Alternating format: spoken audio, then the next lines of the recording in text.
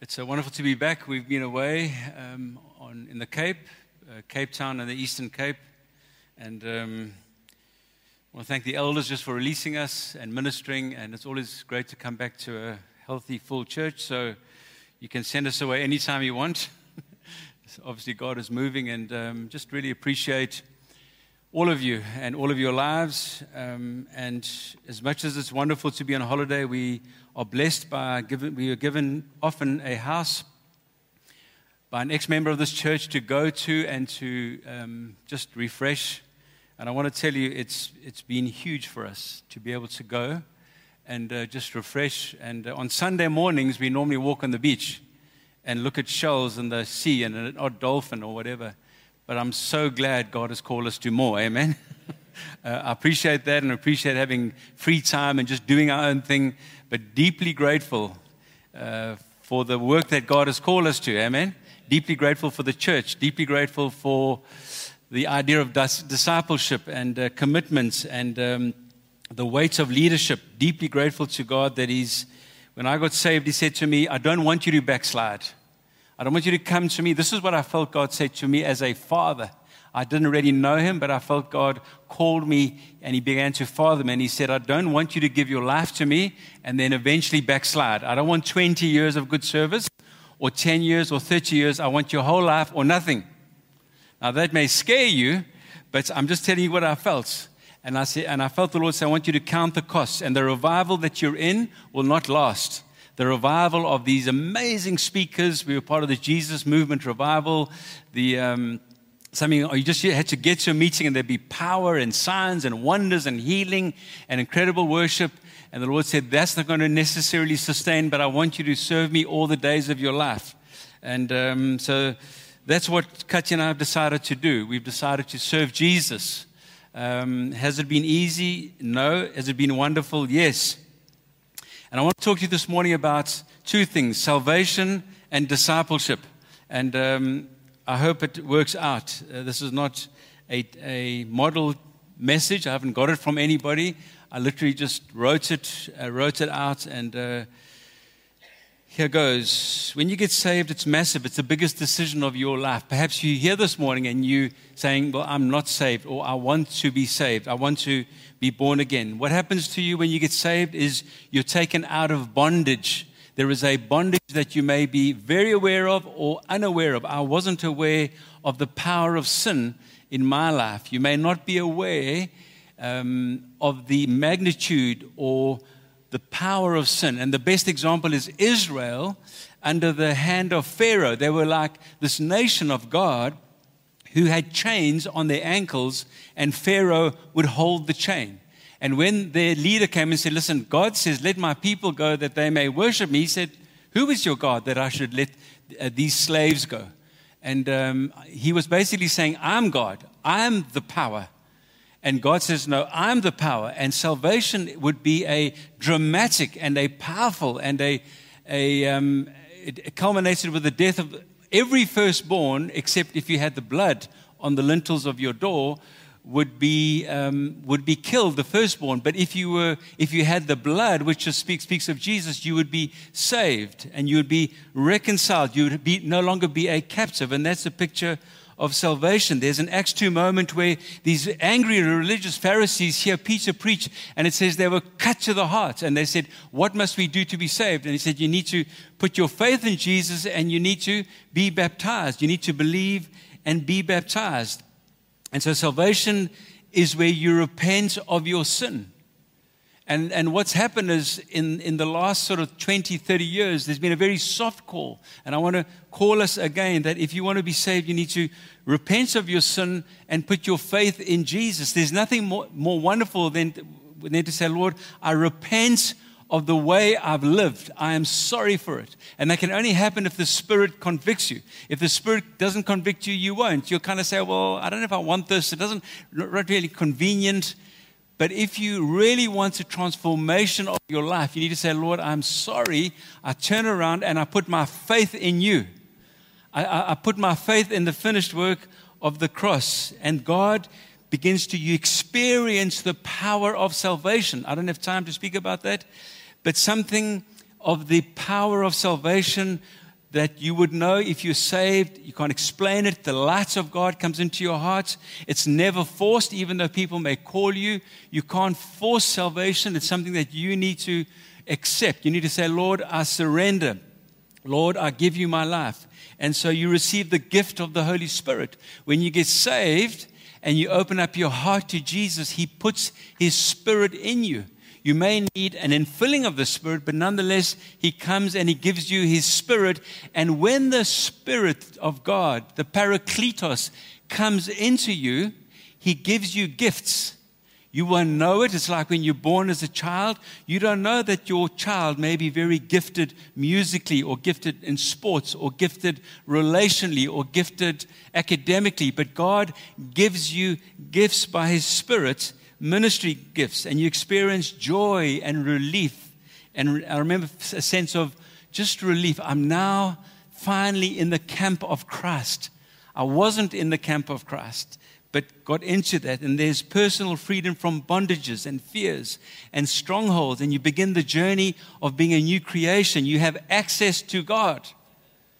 You suddenly can say, my Lord. You can say, my Father. You can say, my Savior, Jesus. Your language changes. Isn't it wonderful? In a sense, the veil gets torn. I remember as a Catholic kid, I wanted to go where the sacraments and that little dome was, because I was told God is in there. And I wanted to go into that little thing in the Catholic Church where I could know who God was. I had a desire even as a kid. But now the veil gets torn. You have access, a relationship, a loving relationship, not a religious relationship, not a relationship of fear, not a relationship of you don't qualify, but a loving relationship like a child, like a healthy child with a healthy parent. You experience that. You become a son or a daughter. You experience wholeness. You're no longer an orphan, very insecure. So when you meet insecure Christians, you think, why are you so insecure? Are you just... You're a son, you're a daughter, you have a seat at the table. Amen. You're loved equally by the Lord. Guilt and shame gets removed from your life. You're washed by the blood of Jesus. That can happen to you today. You can experience the washing. Nothing washes like the blood of Jesus. Nothing will wash you, will heal you. It's a mystery. It's a wonderful thing, but you experience a cleansing. The blood of Jesus. You may shed tears of joy. You may not. Different reactions have been had by different people. But you feel the burden of sin that has plagued you. For years sometimes, things that you've done that you just carry a shame about, or things done to you. Somebody here, I was praying this morning, done to you. Something done to you, and you carry shame and bitterness and hurt and anger. They can get washed away. Amen. You can be forgiven of pain and heartache and trauma in your life. And that thing, like the devil says, you are captive, you are mine. I am Pharaoh, and I'll put a chain on your ankle. You will never be free of that sexual abuse or that which happened to you. And the chains can be cut, and you can go through the waters of baptism, and you can get to the other side, and you can begin to dance and rejoice like Israel did. Freedom of worship, hunger to read the Word of God, the deep dive, and you suddenly, the Spirit opens the Word to you. Your heart gets filled with praise and with tenderness. I remember as a very cool kid listening to like hectic music. I mean, I had music. I used to go to these music shops in Grey Street and buy all these wild records, vinyls. And when I got saved, they were like, my mind was open. I thought, this is terrible stuff. The lyrics were shocking. And then I went to church, and there were these people playing on the piano, singing to Jesus, and my heart melted. I literally thought, what? Listen to that. I don't know. What was that? That wasn't like cool music and genre that got me going. It was the Spirit that began to teach me, that He began to help me to praise the Lord. Amen? And you receive an anointing. You get empowered by Jesus. You know that your name is written in the Lamb's Book of Life. You experience massive priority changes. Your life changes. What you were called to before, now you feel different. You receive prophetic words. Often when you get saved, you receive words. You need to hold on to those words. They are words that are given. You may not understand them and think, gee, that's weird. I mean, that hasn't even happened after 10 years or so. But you receive words. You need to hold on to those words. You go in an opposite direction. You may experience deep emotion or not. It doesn't matter. That's not it. The problem is many people have said no because they feel, I won't be able to do this. I won't be able to sustain. I won't be true to the faith. Perhaps you've tried it once before. Perhaps you say, I'm just a worldly person. I love the things of the world. I'm drawn to the things of the world. I'm not drawn to the things of sacrifice. And I don't want to be a missionary, please, Nick. Well, that's the Lord's call. He helps us. The Lord helps you. He enables you. He empowers you to resist. When the temptation comes, when sin comes, you begin to hear the words of Jesus. You begin to hear that even Jesus himself, by his Spirit, begins to intervene and says, no, Nick, don't go there. Be careful of that. That's not a good road. I said before you, life and death, that's not a good road. And so the Lord begins to speak to you, and he begins to guide you. And he begins to, you hear inner voice, conviction, scriptures, the Spirit. Of course, the devil on the other side says, no, come. That's old style. That's Victorian. It's okay. You can just fiddle here. God knows, he knows that kind of, there's this thing inside of you. And listen, it's okay. And many others have done it. It's fine. And he begins to seduce and whisper and reason the world, the devil. No one believes that anymore. Everyone's doing it. Even in the church, they're having sex together. They're sleeping together. They're doing stuff that they shouldn't do. They're greedy. They're arrogant. They're bombastic. They're not gentle. You can be arrogant. You can be harsh with your wife. Or wife, you can withhold yourself and never forgive your husband for something that he's done. And the devil says, it's fine. And that's why you say, look, I'm just a horrible person. And you want to move away. Sometimes the devil says, you're just a suppressed person. Stop holding back. Go wild. Enjoy yourself. Be like the prodigal. Take the money. Go and have wild living. And so you have this battle going on between the Word of God and the devil inside of you. Be free of your inhibitions. God doesn't want you to have fun, but come and have fun. Come and have fun. Drink a bit, get drunk, smoke a bit of marijuana, have sex, experiment, explore, lose your inhibitions. And so there's this battle, and then the Spirit begins to call you and your desires for the things of God, but sometimes the flesh is weak. The Spirit is willing. It begins to tell you that Christians are judging you. Even Jesus seems to be the one that condemns you. It's like the Word, you feel like the Word condemns you. The devil becomes your defender. He says, I understand that you're weak. Look at your dad, look at your mom, look at your siblings. Come on, go ahead and do it. Enjoy your sexual freedom more. But after we've fallen and we sin and we mess up, it's funny how everything changes. The roles get reversed. Suddenly, Christ becomes your defender. And suddenly, Satan becomes your accuser.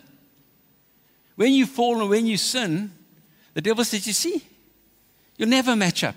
You see, you're just a sinner. You see, you're a hypocrite. He brings you accusation after accusation. You can't resist. You're addicted. You're bad. You'll never serve Christ properly. You're broken. Give up. Leave the church. They're just judging you. Every time you walk in, you feel judged. Yeah, you see, that's the devil speaking, condemning. Now despair sets in, hopelessness, shame, condemnation. Don't you dare worship. Don't you dare lift your hands, hypocrite. You'll never measure up. Just give up.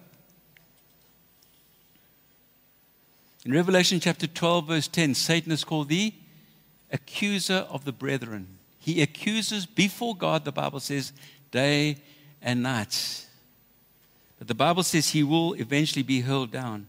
Jesus, on the other hand, who said to you, don't, who said to you, hold back, who said to you, I'll give you the power. He becomes your defender. He invites you back to himself. He says, come back to the cross. Come back to my grace.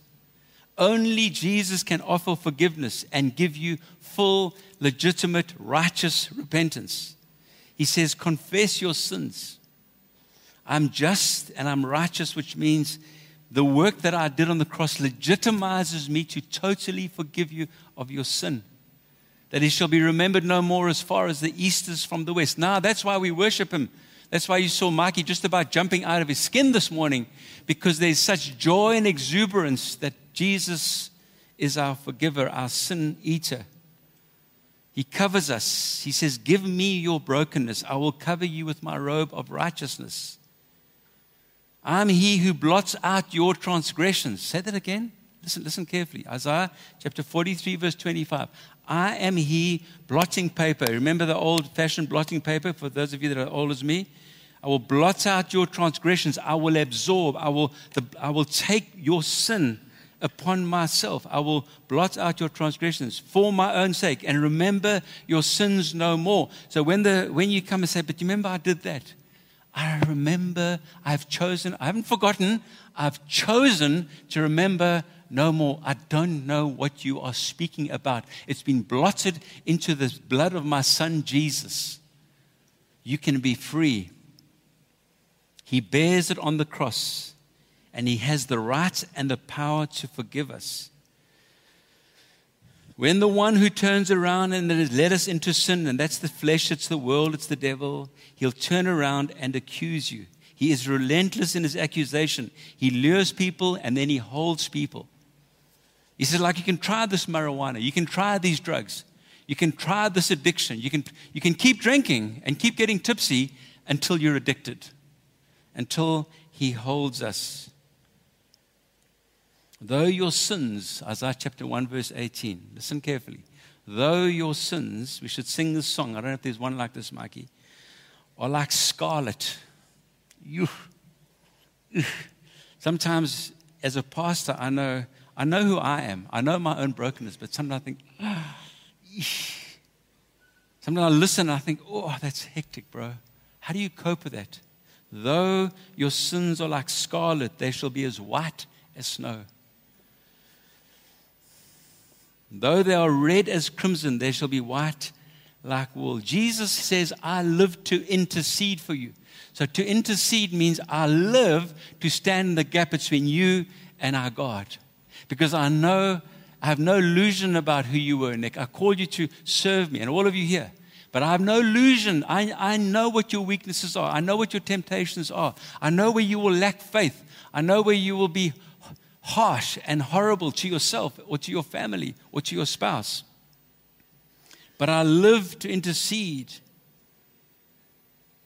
Where are your accusers? He said to the woman caught in the act of adultery. What do you think Jesus was doing writing on the sand? What do you think when they dragged her full of adultery, full of the marks of adultery, caught her in the very act? When they dragged this woman in front of Jesus and he knelt down, what do you think he was doing? I believe he was interceding for her because he is the interceder. And she was caught in the horror as a Jewish woman of adultery. And she faced one thing, stoning. And he said, you who are without sin, you can cast the first stone. He is interceding for her. And eventually when there's none left, he looks at her and says, neither do I condemn you. Go, my daughter, and sin no more. And I will continue to intercede for you. That's why we can finish the race. Amen? We don't live there. We don't stay there. Oh, he let me go. Back to my old ways. No. I should have died. But he's interceded for me. He lives to intercede. Come to me, all you who are weary and burdened, and I will give you rest. And that includes the weariness and burden of age. I think I'm 45. No, 35. I'm surprised that when I go paddling, I get tired. And all the young people go past me. And I think, what's wrong with me? But age does stuff to you. Sometimes you become introverted or you become grumpy.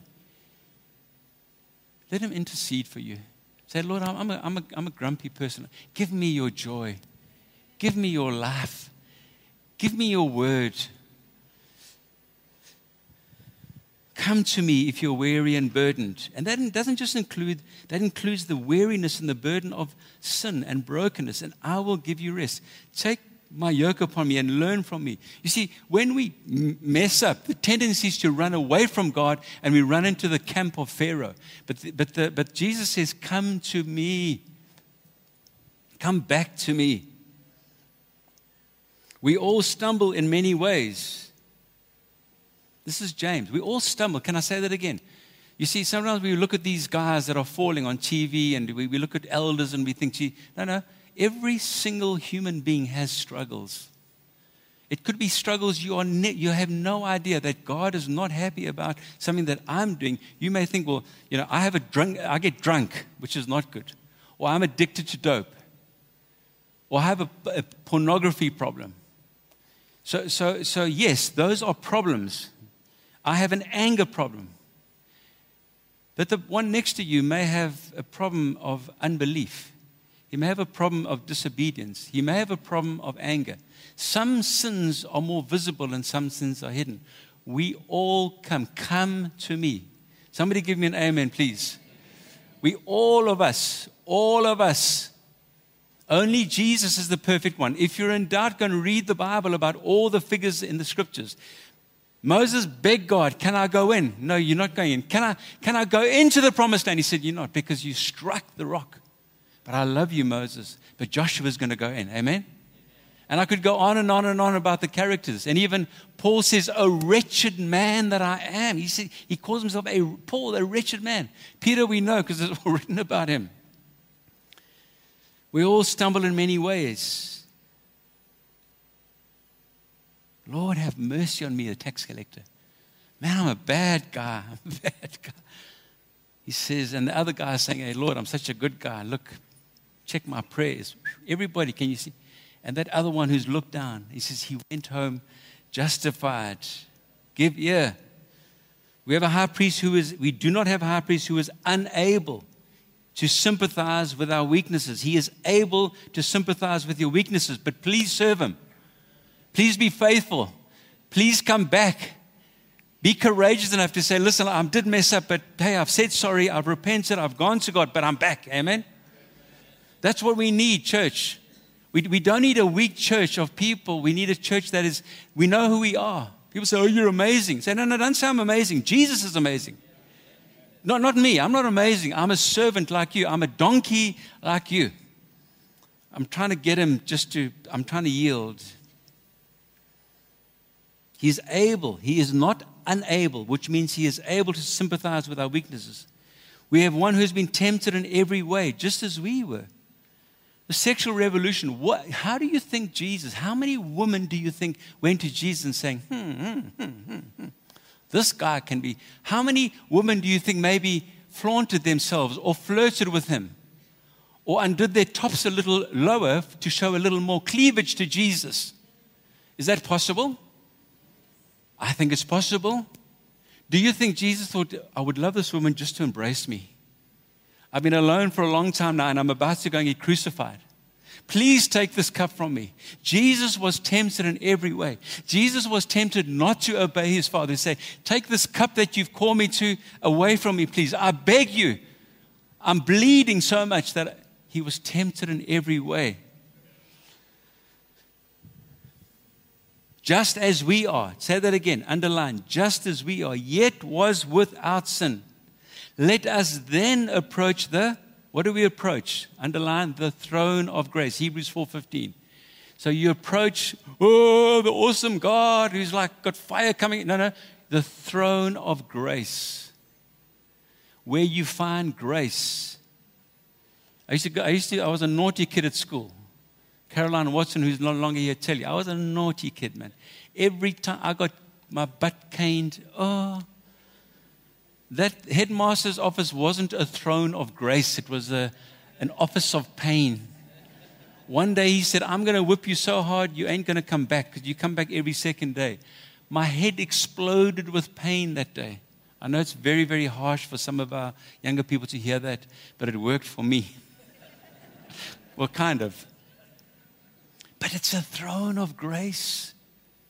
What is a throne of grace? With confidence that we may have mercy. In other words, I've come to a throne of grace because I need rewards. No, I need mercy. And find grace to help us in my time of need. Therefore, Hebrews 7, chapter 5, He's able to save completely those who come to God through Him. Yes, I'm stumbling. Yes, I'm falling. Yes, I want to be like a prodigal. Yes, I've backslidden.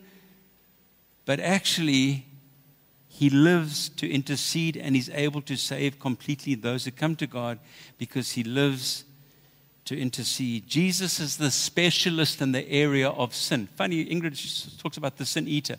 I didn't tell her what I was preaching. I thought, gee, isn't that amazing? You know, a guy, I shared this with you before. A guy in Mauritius said, Mr. Nick. I said, yes, just call me Nick. I'm not Mr. Nick. Yeah, Nick. He said, I like your sermons, but I don't like what you say about sin. Can you take that word out? I said, I cannot. He said, well, that makes it difficult for me. So I said, so I'm mandated not by you, but by the Bible. I'd love to talk about a new age faith, but the power of sin needs to be broken by the blood of Jesus. Jesus specializes in rescuing us. You know, those Sherpas, they say we can't rescue him. You know, the sea's too rough, we can't rescue. The animal is about to destroy that guy. You think of the picture of any form of rescue. You need to be a specialist. You're going to fly a helicopter in mist. Too dangerous. Let him die. Jesus is a specialist rescuer. A wretched man who I am, who will rescue me from this body of death, says Paul. He rescues us. I was looking up the word rescue this morning. I think 40 times in the scriptures. Rescue, rescue. Once you get saved, once you come to Christ, my second point, are you saved? Have you experienced it? Have you backslidden? Have you given up? Are you a prodigal? I'd love to pray for you this morning. Point number 2, now that you've become saved, now that you are saved, Jesus wants you to become a disciple. Because if you don't, you won't. It'll be a terrible journey. Can I have a sip of water? He wants you to become a disciple.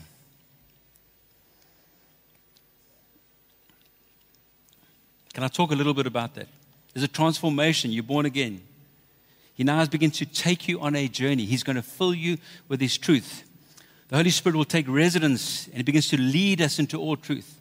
Jesus, we are totally caught up with His miracles, walking on water, cursing the fig tree, transfigured. But Jesus' main work, those were momentary things. They were beautiful.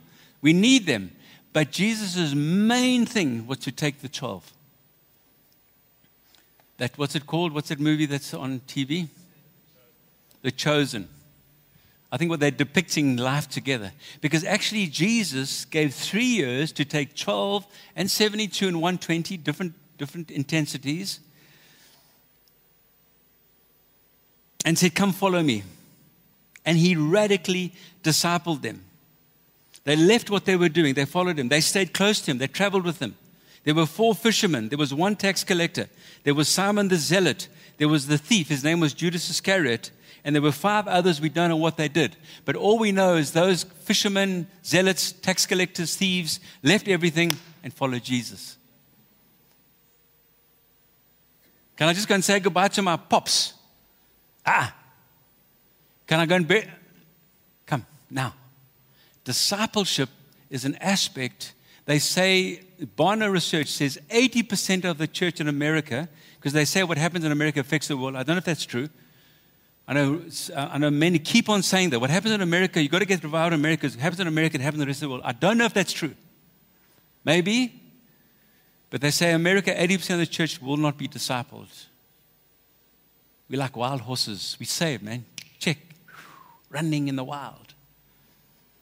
But give me a horse, a Mustang, that's bridled.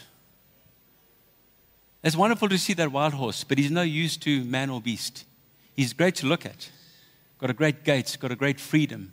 But actually, God gave that animal to be ridden, a beast of burden.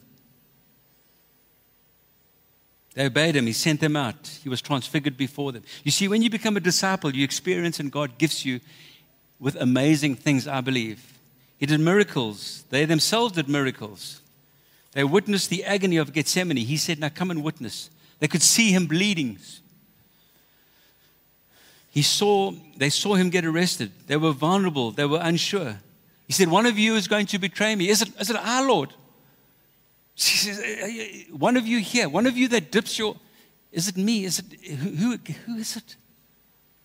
They were like The one was singing the praises, you're the Son of God. The next sentence, get behind me, Satan. Jesus was discipling them. He says, a wicked and perverse generation, how long will I bear with you? He discipled them. He fathered them. Amen? He taught them. They celebrated the Passover together. He washed their feet. He prayed with them. He modeled proximity. That's discipleship. Now, we can't live together like Mikey shared last week necessarily. We can't live in the same house. We don't believe in a cult of community where we're out in the world, but we understand proximity, togetherness, family, never alone. Those who accepted his message were baptized. We read it last week.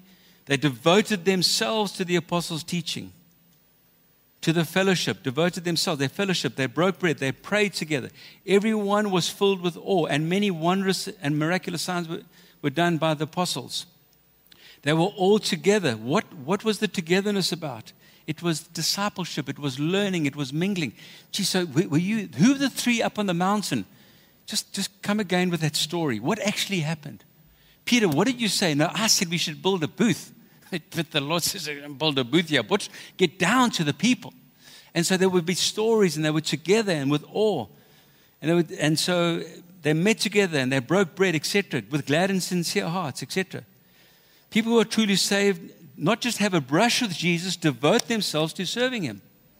Listen to the scripture, 1 Corinthians 16:15.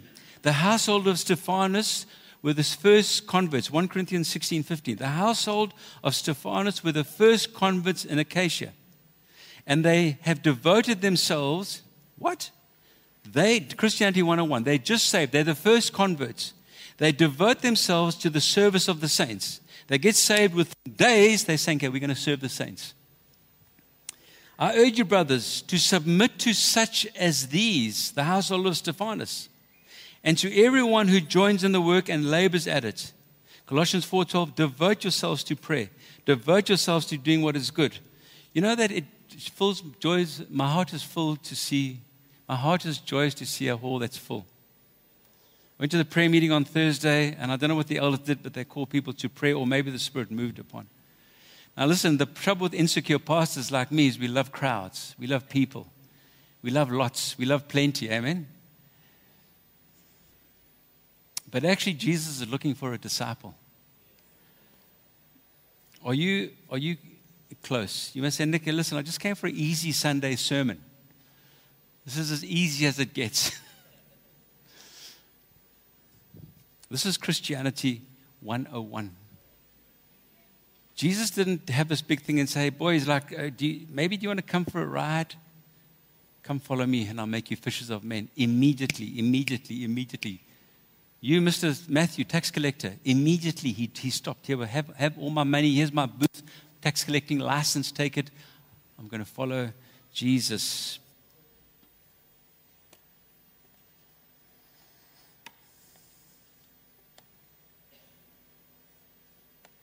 To truly become a follower of Christ, to survive this difficult journey with a lifetime of challenges, going against the way of the world, you will not make it alone. You will not make it bouncing around. To stand strong to the end, to endure, to persevere, to be faithful, you need to be discipled, and very soon you need to be making disciples. I'm not talking about locking the church into four walls. I'm a man that believes I just love being on holiday. We were in Cape Town for 2 weeks. There were just people. We met people, spoke to people on the beach. How are you? I love to be out there. Love to share the gospel. Love to just give a word. Just say something. Just give me something for this guy we passed for the second time walking on the beach. Maybe you got a word from Lord. Maybe he needs you. Amazing how many Christians in South Africa, you just kind of share something. They say, hey, that's amazing, bro. Thank you. Are you a Christian? Yeah, I'm a Christian. Meet you, I'm a Christian. It's just amazing in this country. You can't fight the fights of faith alone. There is a fight we have to fight. There's no army that stands alone. There's no one that stands alone. We stand together, shoulder to shoulder. Amen? The picture of the church being a body. A body means one body, many parts. How do you rip the heart out? How do you take the head off? How do you take the hand out? Kati was showing me a picture of that lady. What's her name? That's only got one arm. Bethany, somebody. She has surfed with one hand. I can't surf with two hands. I fall over. She surfs huge waves. One shark bit one arm off. Up. But the body, we need you. The foot cannot say to the head, I have no need of you. And so there's a picture that Jesus gives us. Where am I? A flock of sheep. You don't isolate a sheep. Mincemeat. You're a temple. You're living stones joined together. I'm a living stone. I'm part of a stone that's cemented into red points. And then into the temple of the building comes the Shekinah, the Spirit, the people of God. I'm part of the family of God, which means I'm in a family. A family, you don't get born and say, good luck, bro, you look good. We'll see you when you're 21. That little Okie, he needs... We need to be discipled. We are the children of God. We are babies. Amen? So we're part of a family. And then we still, our kids are 28 and 30. We thought like 18, done, dusted. Nothing but it keeps going. Prayed more than ever. Amen? Petition God more than ever. It never stops with the family of God. My glasses are misting up. Part of a family, man. This is so important, guys. You're a vineyard, which means you're a tree. You can't fertilize yourself. You can't water yourself. You can't take the pestilence off you. You can't stop the fox coming in from eating your vine, but the vine dresser can. The husbandman can. So we're part of a vineyard. We need help. I need help. Amen? Constantly, we need help. You cannot pick your own fruit. You cannot fertilize. You're an army. You're not disciples are not above their teachers. There's a humility. There's a learning. There's an honor. There's a teachableness. There's a master apprentice, what Francis was saying. There are countless followers and crowds and sick and needy and opportunists, but there are few disciples. There's an urgent invitation. There's a word going around the world. I'm listening to some of the voices in the world, not just the big normal voices. Some of the unusual voices. You know what they're saying? Do you know what they're saying? Put Jesus at the center and you better get discipled. And you better make disciples. You, Mr. Churchman, you elders of Red Point, you, Mr. Nick Hardy, if you don't make disciples, you're a one-hit wonder. You're a one-generation movement. It'll be over. But what we're trying to do is make disciples. And we seek to make disciples. So that's why, please come to one of the 3 blocks of discipleship that will be happening over for the rest of the year. Please commit yourself to at least one every second Sunday to come here. It's not going to be worship unless the Lord asks us to worship. We're going to talk about discipleship. We're going to learn about Jesus. When you're a disciple, everybody knows you're a disciple. You're very visible. People say, but when you are a bachelor boy, a bachelor Christian, that's what I was. You see, I'm rehabilitated. I was saved a bachelor Christian. I was saved to do my own thing. I was saved. I had a wonderful gift God gave me, but I was an independent Mustang. Ron Askham, I spoke to him this week. He said, some guy came up to me and said, you've got a lot of energy, you've got a lot of zeal, you've got a lot of good stuff in you. But you are no use to God until you let Him put a bridle on you. You will be of no use to God. And he said, okay, Lord, I'm yours. And you let the Lord yoke you. You let Him break you. You're not a casual. Everybody knows. Jesus says He will never reject those who follow Him. You never drive them away. Disciples count the cost. There's a daily dying. There's a daily sacrifice. Anyone who does not carry his cross and follow me cannot be my disciple. I'll follow you wherever you go. No, that was who? That was a teacher of the law. He said, I'll follow you wherever you go. What did Jesus say to him? Hey, Mr. Religious Leader, foxes have got holes and birds have got nests, but the Son of Man has nowhere to lay His head. Are you good for the journey? I'm good. It's going to cost you. I'm good. Salvation is free. Discipleship is costly. Discipleship is costly. Why should, you know that this building was put up in 1994, I think. The land was built. Do you know that the people that took up the offering for this land and this building, if some of you clever people in the front it cost, I think, 7 or 8 million then. And then we did another alteration where we extended the building, and that cost another 9 or 10 million. Do you know what the present value of that is today? Do you know that that just the first building, I did it this morning, the present value of 9 million or 8 million rand today is 53 million? That if we wanted this building, we'd say, okay, come guys, come bring your offerings. You know, when they got saved, when this church was birthed, there were radical men and women who gave. They served life groups. They went into the beach. They got people baptized. They opened their homes. They went on mission. It's hot up here. They gave. They prayed all night. Remember the worship team used to come to Glenridge where we were. We used to see the worship team, Finn and Izzy, carrying suitcases and literally guitars in the tube in London. I remember saying, we know you from, we at Glenridge. He says, yeah, that's cool. Nice to meet you, Cutty. And I said to Cutty, check these guys. They're lugging guitars in tubes in London.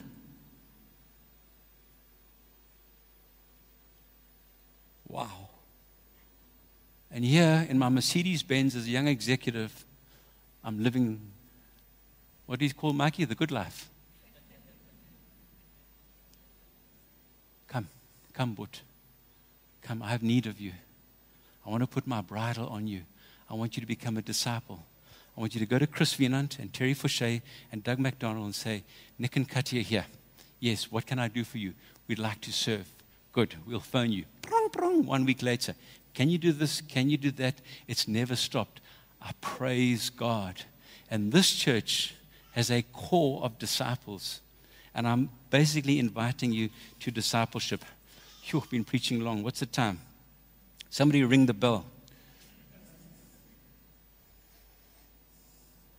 We give up control, Lord. We surrender our lives to your serenity. Everyone who's fully trained will be like his teacher. I want to prophesy. I want to heal. No, become like your teacher. Become trained, and I will give you gifts. And suddenly you'll be doing amazing things, but you've been discipled. Not a loose, disconnected, uncertain, drifting, bachelor Christianity. Be fathered, be mentored. I hear this all the time when we travel now. Yeah, but that guy wasn't fathered.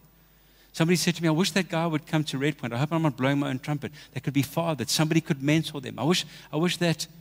Why are you drifting, bro? 1 minute here, 1 minute there.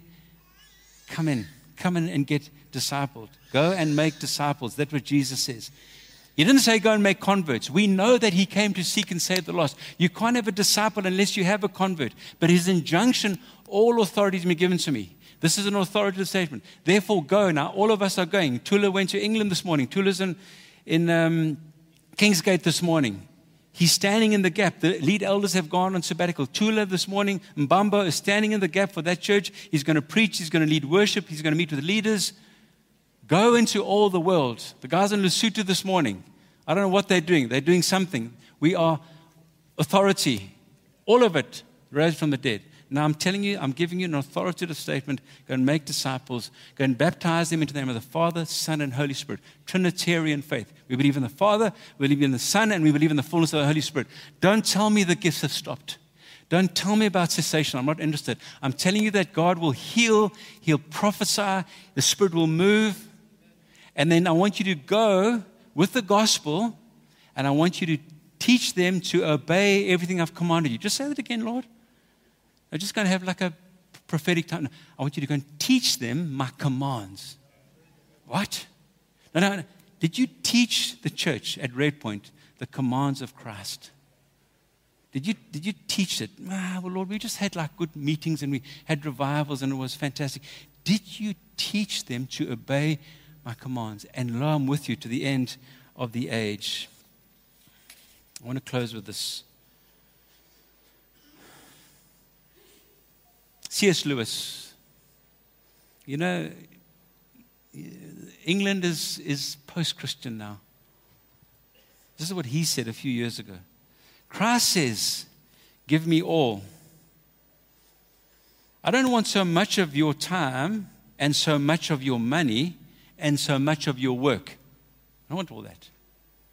I want you. I have not come to torment your natural self, but I've come to kill it. Dead to self, alive to Christ. No half measures are any good. I don't want to cut off a branch here and a branch there. I want to have the whole tree. I want it down. I don't want to draw the tooth, Francois, or put a crown on it, or stop it. I don't know what that means. But I want the tooth out. Hand over the whole self to me, and all your desires, which you think are innocent, as well as the ones you think are wicked. I want the whole outfit. I will give you a new self instead. In fact, here it comes. I will give you myself. My whole will shall become yours. Won't you stand with me, please? So while the band comes up, I want to give you an opportunity. If you said, Nick, I've never experienced the new birth. Every eye closed. If you've never experienced the new birth, I'd love to pray with you this morning. You say, I've never transitioned. I've never repented. And I desire that today. I want to pray with you. The second group I want to pray for is if you've withdrawn, if you're hurt, if you've given up. You say, God's called me, but perhaps you can use the word, I've backslidden. I've retreated. It's not so much that I'm involved in overt sin, and if you are involved in overt sin, I'd like to pray with you this morning. Perhaps there's a backsliding, I knew to do good, but I took my inheritance. I couldn't do this anymore. Two groups of people.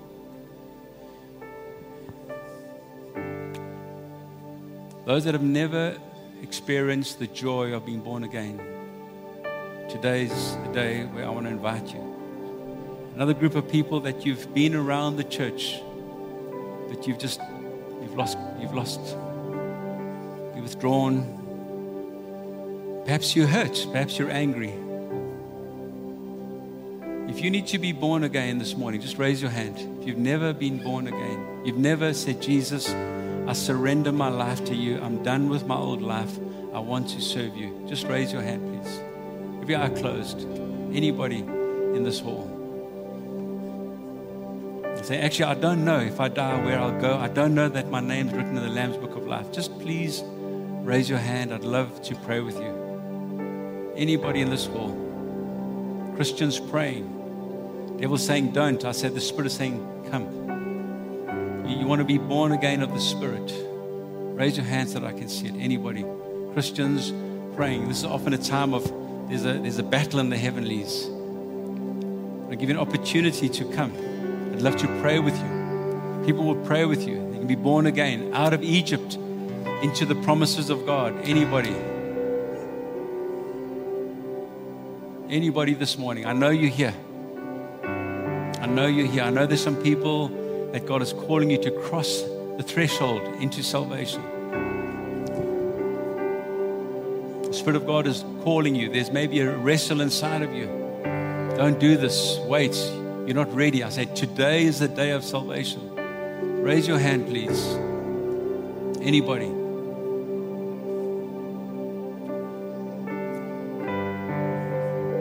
And then the other group I want to pray for is people that you just feel I've withdrawn. Perhaps you've never been yoked. Perhaps you've not surrendered your life to the place where you're saved, but you're struggling in terms of discipleship. You're struggling in terms of inclusion. Okay, raise your hand as well. Anybody here? Believers? Thank you. Number of hands. Come, Lord Jesus. Come, Lord Jesus. You're just tired. You're out of the game. You're on the peripherals. You're saying, Lord, I'm taking this bridle off of me. That group, come and stand here, please. I'd love to pray with you. Just come stand. Don't think about anything. Don't think about people. Just come to my left here, face me. Come to the front. Come quickly. Just come. Just come. Thank you. Come. Lots of you put your hands up. Come, lots of you, put your hands up. Come. Right at the back, to my left. Come. Don't worry about people. Just look ahead of you. Look ahead of you at the call of Christ. Look ahead of you at the cross of Christ. Look ahead of you at the years that are unfolding before you. Come. Come. Come.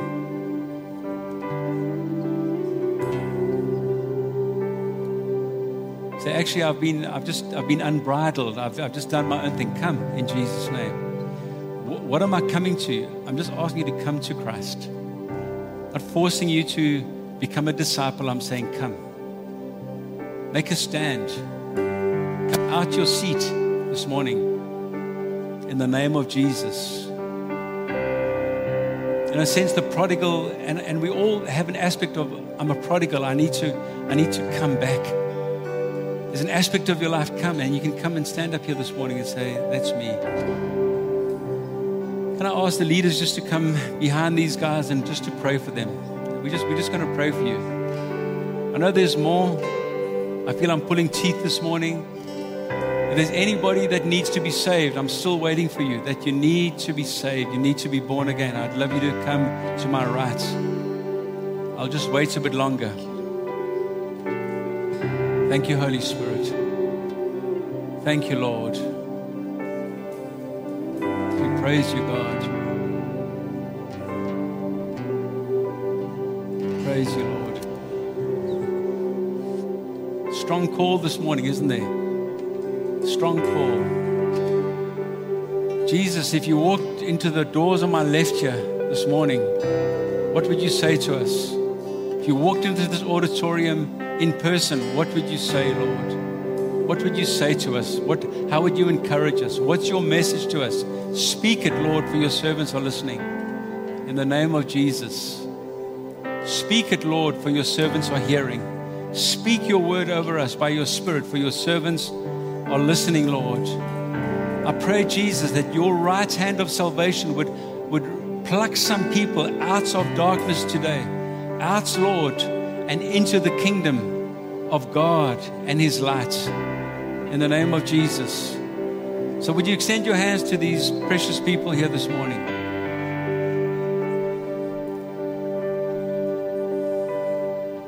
In the prayer meeting this morning, I used the picture of Moses lifting up his hands because there was a battle. And when his hands got weary, the enemy advanced.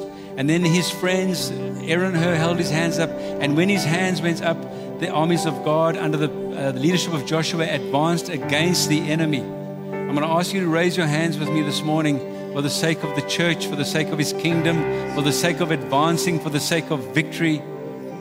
Come on, church. Come on. You're all Christians here this morning. We need to raise our hands. The hour is urgent. The year is new. The Lord beckons. There's opportunity ahead of us that awaits us. Every one of us, myself included, want to take a step forward into the kingdom. We want to advance the kingdom. We lift our hands to you on behalf of our brothers and sisters, but on behalf of ourselves, Lord Jesus. Is there anything in our lives that you want to break off, Lord? Is there any chain you want to cut? Is there any mindset you want to change, Lord? Break us, Lord, into your service, I pray, like a wild Mustang roaming around the hills of America, Lord, doing their own thing. We come now to you, O great shepherd of the sheep, and we ask you, Lord, bridle us. Take us into your service, Lord Jesus. Make disciples of this church, we pray, in your precious name. Some of you here are going to become disciples, and very soon, within months, you're going to be making disciples. God is going to give you men and women under your watch, under your care, in your life group, and you're going to teach them the word. It won't be for long. It may be for a year or 2 or 3, and then you're going to release them back, and they're going to be making disciples in the name of Jesus. I prophesy discipleship over this church. I prophesy the authority of God, the word of God. I come against every spirit of independence and doing our own thing, Lord. But Lord, we want to be known. We want to say, I belong to Red Points or whatever church you're visiting from this morning. These are my leaders. I'm committed there. I'm serving there. I'm being discipled. I'm making disciples. Lord, take us on, we pray, in the name of Jesus. We want to gather ourselves to pray and to fast for 4 days, Lord, so that your kingdom can advance through our lives. We don't just want our needs met. We want your kingdom to advance through our lives. In the name of Jesus, we pray. Mikey, thank you so much. Stay up here, you guys.